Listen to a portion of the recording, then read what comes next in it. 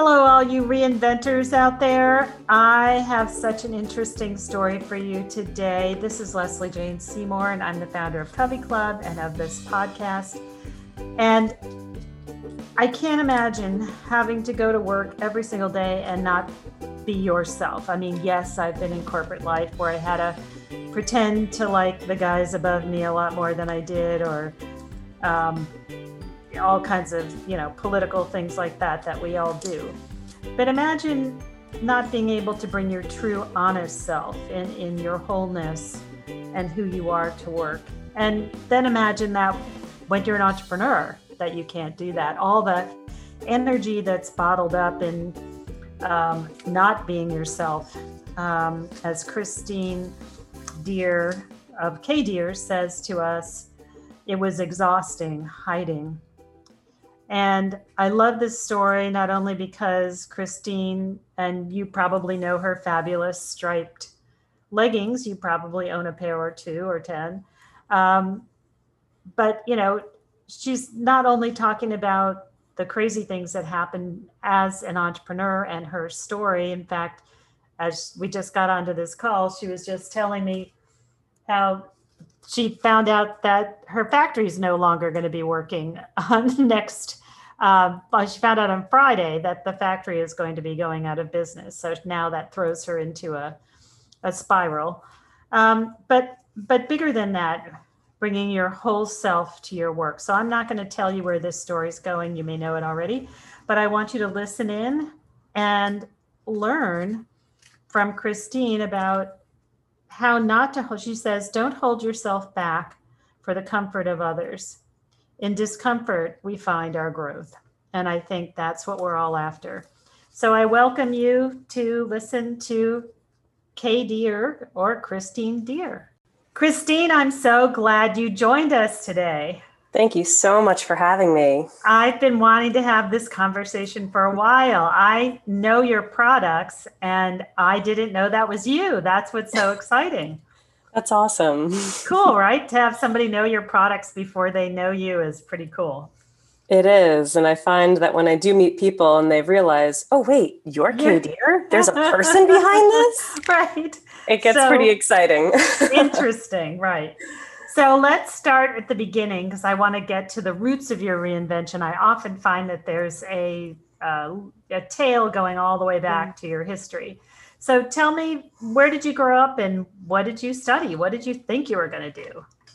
Well, I grew up in suburban Northeast New Jersey, so about 40 minutes outside of Manhattan. And what's great about it is that it's diverse, it's eclectic. It's so close to, in proximity to the city. So there's just so much access. Heading back to, my early days, I knew I wanted to design clothing. I loved making stuff. I loved taking duct tape and the extra parquet flooring that was in my basement and making shoes or making a dog house for my dog. And then finally, my mom introduced me to the bin of fabric in my attic. And I said, ooh, I can make something with this. So I would duct tape and staple fabric together, and I made things all the time. So from a really early age, I knew I needed to create. And that eventually found its way into fashion. And I love to express myself and be super creative in what I wore. And that kind of just translated throughout the years. I ended up going to Syracuse University for fashion design. And so I studied there for 4 years. I also went to London College of Fashion for a semester. And there I did my favorite course, which was corsetry. And when I came back, my senior collection, which is a large 6-piece or 6-model collection that you walk down a runway, you can completely create top to bottom, was all based on corsetry. So I have kind of this very traditional education and very technical education. And so I felt like I feel like that's probably one of my strengths, is that I see things from the inside out. Were you the kid making all your friends' prom dresses and all that stuff? Because I know almost every designer I ever spoke to was doing that through high school. They were making all their friends' stuff, making stuff for their parents. Oh, yes. For me, for friends. And then when I went to college, I became the costumer for all the frat parties. Whenever they had costume parties, it was, let's go to Christine's room and she'll just wrap us in fabric. So, yeah, forever the creator. And I think the thing that I love the most is that I could do it for others and help them express themselves. And I think the foundation of that has just been kind of a part creativity. I mean, I came from a creative background. My dad was a professional photographer. My mom was a print designer, and my dad had a stroke in 1997, which was also rather formidable in my life. And I think that's what probably made me click when I said, "Oh, I should start a business." Well, because he was an entrepreneur. It was in my blood. Aha. So did you come out of school and go right into being an entrepreneur, or did you work for other people first? No, I went into the city with high hopes, and this was 2007. And the recession hit a few years later. And so all I could find was freelance jobs. And I landed a position with Converse by John Varvatos, literally just cutting color chips for presentations. And I ended up staying there for a year and a half, becoming the impromptu assistant to the head designer. And I learned so much. And what I think I learned the most was what I didn't want. And that was to work in corporate fashion, where there was just not enough freedom of creativity. I saw my head designer, she's so incredibly talented, just get cut down at the merchandising level and the sales level. And so I learned a lot and it was great. I lost my job around 2009. And I started hot yoga because I had nothing else to do. I was living at home with my parents. I was 24. And 7 days a week became my practice. And then I ran out of stuff to wear. In the hot yoga practice, you sweat bullets. So you are soaked, drenched, top to bottom when you walk out of class. And there was no clothing on the market that was supporting that. It was all polyester and Supplex and just things that didn't perform well. So I started making my own things out of the fabric my sister brought home from her job. And she was a swimwear print designer. So she would develop the prints for the fabric that multiple companies would make swimwear out of. So she'd bring me home fabric and I would play with it. And I developed the first style, which was the bum bum. And I realized, I love this. Like, if I love this and there's a whole lot of people doing hot yoga out there, maybe someone else is going to love it too. And I felt like I was solving a problem. And I came to a place of just go for it. So I became a hot yoga teacher. And when I launched my brand, I literally, for the first year, hand cut and sewed every single pair of shorts in my childhood bedroom. I think I calculated it was somewhere under 1,000 pieces, maybe 800. And literally took everything to the post office myself, handwriting all of the addresses on the envelopes, and started my business that way. Pretty much bootstrapped from free fabric and the skills of my own hands.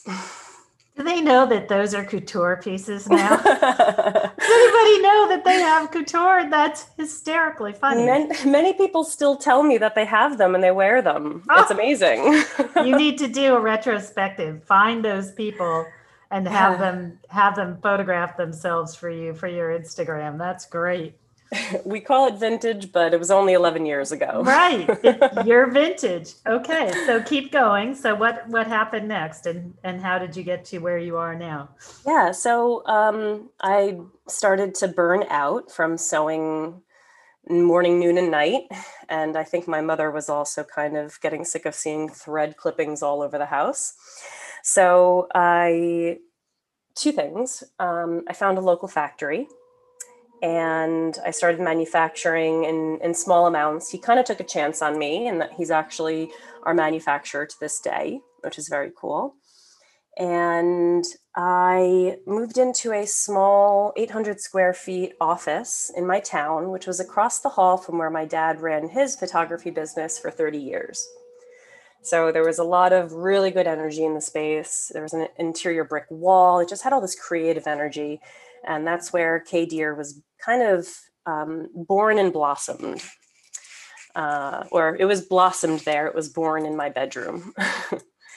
And little by little, we just started adding styles and developing new ways of creating the product, meaning we went from buying, I would hand choose all the fabric and the prints that were already made. And eventually we got to the point where we knew that we could print fabric and make stuff out of the minimum amount of fabric, which was 1,000 yards, which was mind blowing. That's so much fabric, right? And to this day, we still use that same process. It is a wet dye process that makes the fabric very saturated. So the color is amazing. The stretch of the fabric is amazing. Our fabric is even made here in the United States as well. So there's like a really cool local supply chain that we've been able to cultivate. And I think that that makes it just that much more special. How did the striped leggings come to be? When did those show up and how did they become? I feel like those are your signature item. Am I wrong? Yeah, for sure. So I think it must have been about 2012, 13 or so, 14. A bunch of my friends were hanging out in my office and going through my fabric. And one friend says, "Oh, I love this stripe. Can you make a legging out of it?" And I was like, "Really? You think these stripes would look good as leggings?" It's like, "Oh, I'll give it a try." Made her a pair of leggings out of the striped fabric and she flipped out. I made a few more pairs. I handed them to a bunch of different friends, including Laura Kasperzak, who is known as Laura Sakura on Instagram. And she started wearing them. It was the first printed pair of leggings I think she ever wore. And she got a lot of great energy and a lot of great attention for it. So we ended up taking a chance and creating the screens and going through the whole expensive, long drawn out process of developing a print for the first time. And when we first launched it, it was the blue stripe, the pink, and the gray. And I named them all after women in my life. And my favorite one is the Jody stripe, because it was named after my friend Jody Domerstad, who, she was diagnosed with a brain tumor. It was non-cancerous, and she had it removed. And in order to help kind of participate in paying for bills and things like that, I decided to name them after her and donate proceeds to her. And once she was back on her feet, we switched the donation to the Adler Aphasia Center, which is where my dad is a member because of the stroke, he has aphasia, which means that he cannot communicate with words. It's a brain injury or due from a stroke or dementia. There's multiple reasons you can get aphasia. But we donate now the Jody stripe to the Adler Center. And then we do that with all of our stripes. We name them after women in my life and bring awareness to a cause that's important to her and donate proceeds. So annually now, or actually since we've started maybe 6 or 7 years, we've donated over $200,000 to about 24 different organizations. That's so interesting. And also, it's so counterintuitive. I mean, everything they teach you about stripes is never, ever go wide. Like horizontal stripes, stay away. It's going to make your legs look bad, right? Yeah, it's an old wives' tale. It's an old wives' tale. Okay. So what are your best sellers and how have you evolved over time? And did you have to do any reinventing throughout it? I mean, as we know, none of these trips are straightforward. And we all run into headwinds, we run into cliffs, we run into abysses. What has there been there for you? Well, I think the first reinvention was losing my job and the trajectory of you have to work in the city and you have to go be someone else's designer. And And I never realized I wanted to be an entrepreneur until it made so much sense to me as I began. And I think that first reinvention was all about just having more faith and trusting myself, and knowing that I could do it, even though I've never done it before. You figure it out as you go along. And I'm a student of the School of Hard Knocks, without a doubt. I didn't go to business school, so I figured all of the business stuff out as I went. And I went to fashion school, but they don't teach you production. So figured out a lot of stuff as I went as well in terms of that. But through the years, the little hiccups have been manageable, and they're always there to offer you an opportunity to do better or do it differently. And I'm always grateful for it. And on Friday, we got word that our print mill that we make all of our fabric and all of our prints at is closing down. As a casualty of COVID, This Friday, last Friday? Last Friday. Oh my God. So when I saw this on my calendar, I was like, oh, we're talking reinvention, aren't we? Because K-Deer literally has to reinvent itself now, because that print style is what made our product so great. And the fabric that we make our leggings out of, it is yet to be seen whether or not any other print mill in the United States can print this fabric. So it very well may change the entire trajectory of my whole business. And I'm figuring that out as we speak. Oh my goodness, that's incredible. Did you have any idea that was coming? No, they gave us 20 days notice. Oh my God. Which is a bit of a punch to the gut, because we've been partnered with them for the last 9 years. So yeah, when that stuff happens though, I have faith that it's happening for a reason.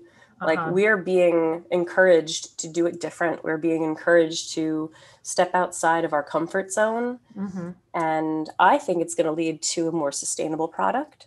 It could very well lead to a lower priced product, because that's, I think, a lot of feedback that we do get is we want to make it more accessible, but also more sustainable. In what way? So fabric, we use a really high quality nylon spandex, and it will last forever. And there's beauty in that. The quality of the garment will last forever. However, the fabric takes more time to break down, which is not so great for the environment, but really great for the consumer, because it'll last you years. People tell me they have pairs of leggings that they're still wearing 7-8 years down the line. That's part of sustainability too, Christine. It's a huge part of sustainability. Not throwing things out, is not making them disposable. Yes. And I love the fact that we have a non-disposable apparel to sell. And I think we're just gonna have to pivot and find a new quality that's going to allow us to make bright, saturated, beautiful prints and continue to do what we've always done well. And yeah, I'm kind of excited. I do love a challenge, and I do love to figure things out. But it's definitely going to be a big reinvention for my brand and probably for myself. Do you have any sense of what that means? Have you, I guess it was last Friday. Today is Monday. Well, I had a wedding over the weekend, so I had some time on the dance floor to kind of shake it off. Oh, my goodness. And a long drive from New Hampshire to sit with it. And I was with my sister, and she works with me as well. She's our design director. So she's in charge of all of our print and fabric. And so I said, let's just see what comes to us. And so the day before we found out, she looked into her wallet and found the business card of a printer in China who does the exact same type of printing. And it wouldn't be my first choice to manufacture our prints or our fabric overseas, but there are literally no other options. And so if that means that I have to sort of create, a new narrative around how we make what we do, and we'll just see. We'll figure it Right. out. Right. That's too bad because everybody's talking about trying to keep manufacturing here in the Yeah. US, but this is what's happening, right? Well, manufacturing will stay here, but at least the fabric. I mean, most companies get all of their fabric overseas. It's very seldom. Wow. There are very few fabric mills in the United States. I think that really the majority of them are for home furnishings. Mm-hmm. So that's a big thing down North Carolina. But there's also plenty of mills and whatnot out West Coast. So we'll find what's meant for us, or what's meant for us will come to us. But Mm-hmm. I'm kind of open to the signs and to the messages that we're getting, saying, that we're on the right path. Okay. You are very chill, girlfriend, for that kind of news. I think I'd be freaking out completely. I have no idea how I would handle something like that. So, what besides the leggings do you make that people know you for? And what were your biggest surprises and your biggest sort of something that you thought was just going to take off and you were so excited and then it didn't? Well, we've always done things that are super colorful and really, print driven. And we are embarking on a new collection for fall that is more solid, just to diversify the qualities of fabric that we offer, and sort of solve more issues for people that we've heard lots of feedback about. I thought that we were actually going to do really well getting into swim, and we had tried a collection maybe a year or two ago, and it just didn't land. And I think it's just because our active and yoga, that they were kind of like, yeah, that's okay, I get my swim elsewhere. I mean, some people tried it and they absolutely loved it. We just didn't feel enough like call to or energy to say, okay, let's make this, another pillar of K-Deer. But it was worth a shot, and it let us learn, and it let us sort of assess our customer base, and understanding what their real wants and needs are, because we don't want to make something that nobody wants to buy. So Yeah, it's interesting because you don't know where you're going to go. Because I remember when first buying from Amazon, when they went beyond books, I was like, why would I buy anything else there? That makes no sense, right, says she who has something arriving every day. And my husband's an Amazon junkie. every So day. you never know what it's going to take to break that mindset, right? Yeah, no, it's true. And I think a lot just has to do with your marketing, and has to do with the messaging that you put out there to your customer base, and having conviction behind what you're doing. So maybe it was partly that I didn't believe in it enough, or I didn't have enough faith that it was supposed to be a part of our collection. But a lot has changed also since we did swim. For me personally, and for, I think, the brand just in general, we've just gotten so much stronger in who we are. Like, K-Deer has figured out who they are. And in part, a lot has to do with my own figuring out of who I am. Can And you talk a little bit when about talking that? about sure. And so when talking about transformation, K-Deer may have gone through transformation, or will be. But me personally, I came out last year as gay, and at the ripe age of 35. And I think it was exactly when I needed to. And I have spent the last year truly discovering who I really am, and having denied, I think, a big part of my spirit and creative nature. I think because I have done so much pleasing for others, I've decided to really stand in my truth. And that has given K-Deer, I think, a much firmer foundation to stand upon as well. So I think of all the transformations that I've gone through in my life, that has been the most rewarding. And I'm still on a high. I'm still feeling so incredibly loved and grateful for this freedom It's like a big weight was taken off my shoulders, and the pain that I had felt from feeling like I was hiding myself has just slowly disappeared. How has that impacted your work, Christine? Oh, I love it again. Specifically, is there anything that you weren't going to do before that you do now? Is there a level of worrying that's gone? Are you more creative for some reason? How is that specific? Well, I think I love my work again. I think I disconnected for a few years in the middle of the process because, stresses, lawsuits, this, that, and the other thing kind of pull you down. And I just, I got so uncomfortable in my own skin, and also feeling like I couldn't just be me inside this brand that I have full control over. Nobody's above me. I'm the boss. And yet I still felt like I was tiptoeing around, kind of afraid to really put it all out there. And as soon as I personally put it out there, I feel like K-Deer is now really putting it out there. And our messaging is honest and positive, and people are just rallying behind us in a way that I knew, but now I feel so much love, personally, and then on that next level, on the K-Deer level. So yeah. Can you give me an example of what you mean? So what are you hearing from your consumer? What did you do that opened that up for you when you say that you feel so much love? Because I think that'll encourage people who maybe are not bringing their whole selves to what's going on to their business.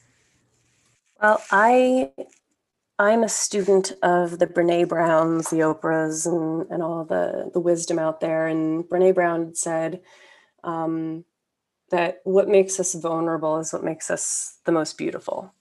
And so when we show up transparently and honestly with our flaws and with our all our glory, right? They're not even flaws. We are actually perfectly perfect the way we are. There is nothing to change. And when we have faith that our truest selves and our deep knowing of who we are is that beautiful? Like, how are we to hide that from the world? And that's a Marianne Williamson moment right there. If, who are you to not shine? Who are you to not show all of your beauty and all your glory?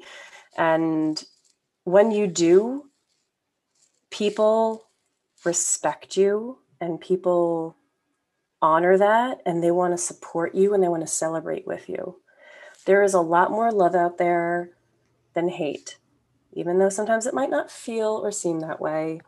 When you put yourself out there in a vulnerable way and in a transparent way, people honor the integrity that you bring to the table. And Now, I think go ahead. Sorry. yeah, go ahead. Did you put it out there in an ad campaign, or when you say that, how did anybody find out? How did they know? How did your story come together with your business? So when I came out to my family last June, I kind of kept myself, in the present moment, and it wasn't until October, on coming out day, October 11th, that I decided to make it a K-Deer statement. And I would beg to say, it's probably one of our top trafficked posts and commented posts.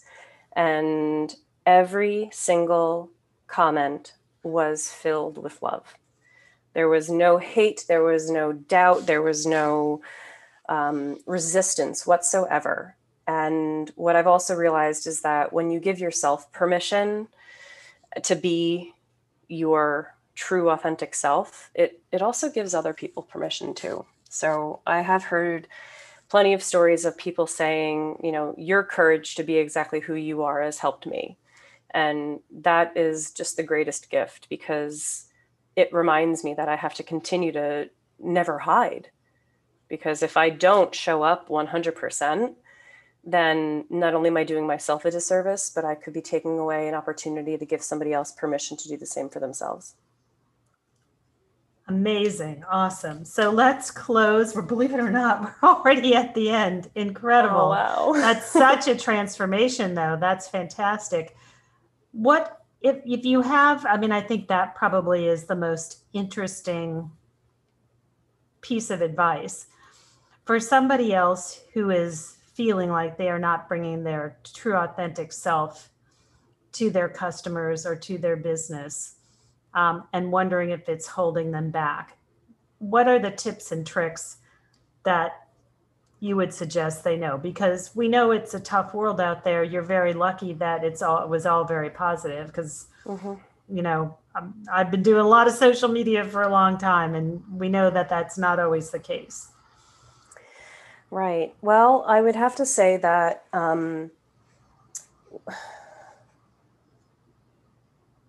those who are meant for you will be there for you. Those who are not meant for you will not, and they'll disappear. And only give attention to those who support or challenge you in a positive way to shift and change and grow. So when it comes down to how do I decide whether or not I'm going to really be 100%? Well, ask yourself what it would feel like if you continued to not be 100% yourself, if you continued to abandon yourself and feel as though you have to perform to somebody else's standard or comfort. You know, I think one of the most important things that we can do is not hold ourselves back just for the comfort of others. You do no justice to anyone doing so, because it's in the discomfort that we find our growth, our opportunity to learn and change in a really positive way. So if you're thinking, should I or shouldn't I? Write it down.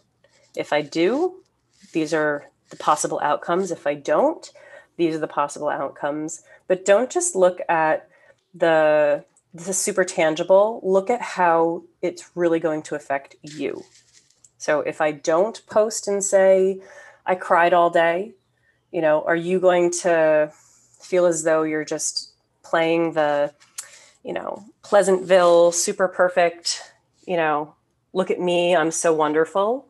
Or if you say, I cried all day, someone's going to say, oh my gosh, me too. Oh, I can't believe you said that. Thank you. I don't feel so crazy now. I don't feel so alone. It's like, all you have to do is just know that you humble yourself to be honest, and people are going to come back and say, me too. You are never alone in what you're going through. And when you show up, you give permission for others to show up for themselves. Absolutely. Well, Christine, that is fabulous. And I think it's really a relevant reinvention. And I'm hoping that a lot of our listeners out there who maybe feel shy or incapable or afraid of bringing their whole selves to their entrepreneurial pursuit will be able to think again and look at what's happened to you, and maybe by bringing it there, it will release a lot of energy. Because I think it does take a lot of energy to not be ourselves, don't you? It does. It was exhausting. Yeah.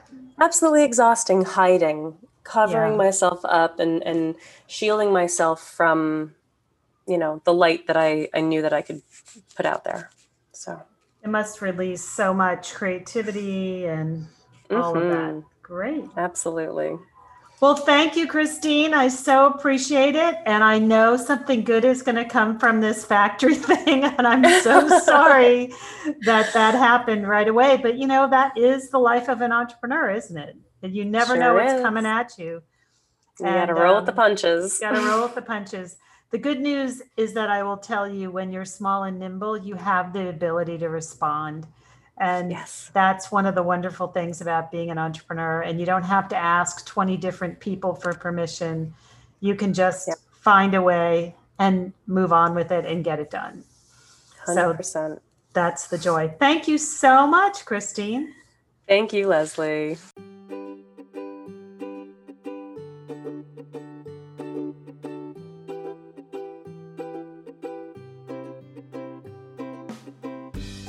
Thank you so much for listening to this podcast. I'm so delighted that you were able to hear Christine's story.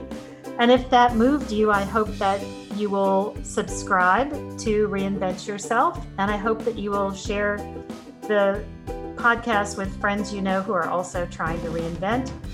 It is not easy to reinvent, but it can be done. And I think that's the most important takeaway from all of this. If you are serious about reinvention, please hop over to cubbyclub.com and pull down the 31 badass tips and tricks for launching your reinvention that I made. It's a little tip sheet of the best things that I've learned over the last 10 years, having interviewed thousands and thousands and thousands of women who have done reinvention. It will get you started. It will make you unafraid. And that's the hardest part. The hardest part is just getting started. And lucky for you, the easiest thing you can do is pop over to cubbyclub.com and download that tip sheet. That'll get you started. So anyway, hope you're doing well. And until next time, I'm Leslie Jane Seymour, and we will talk reinvention again.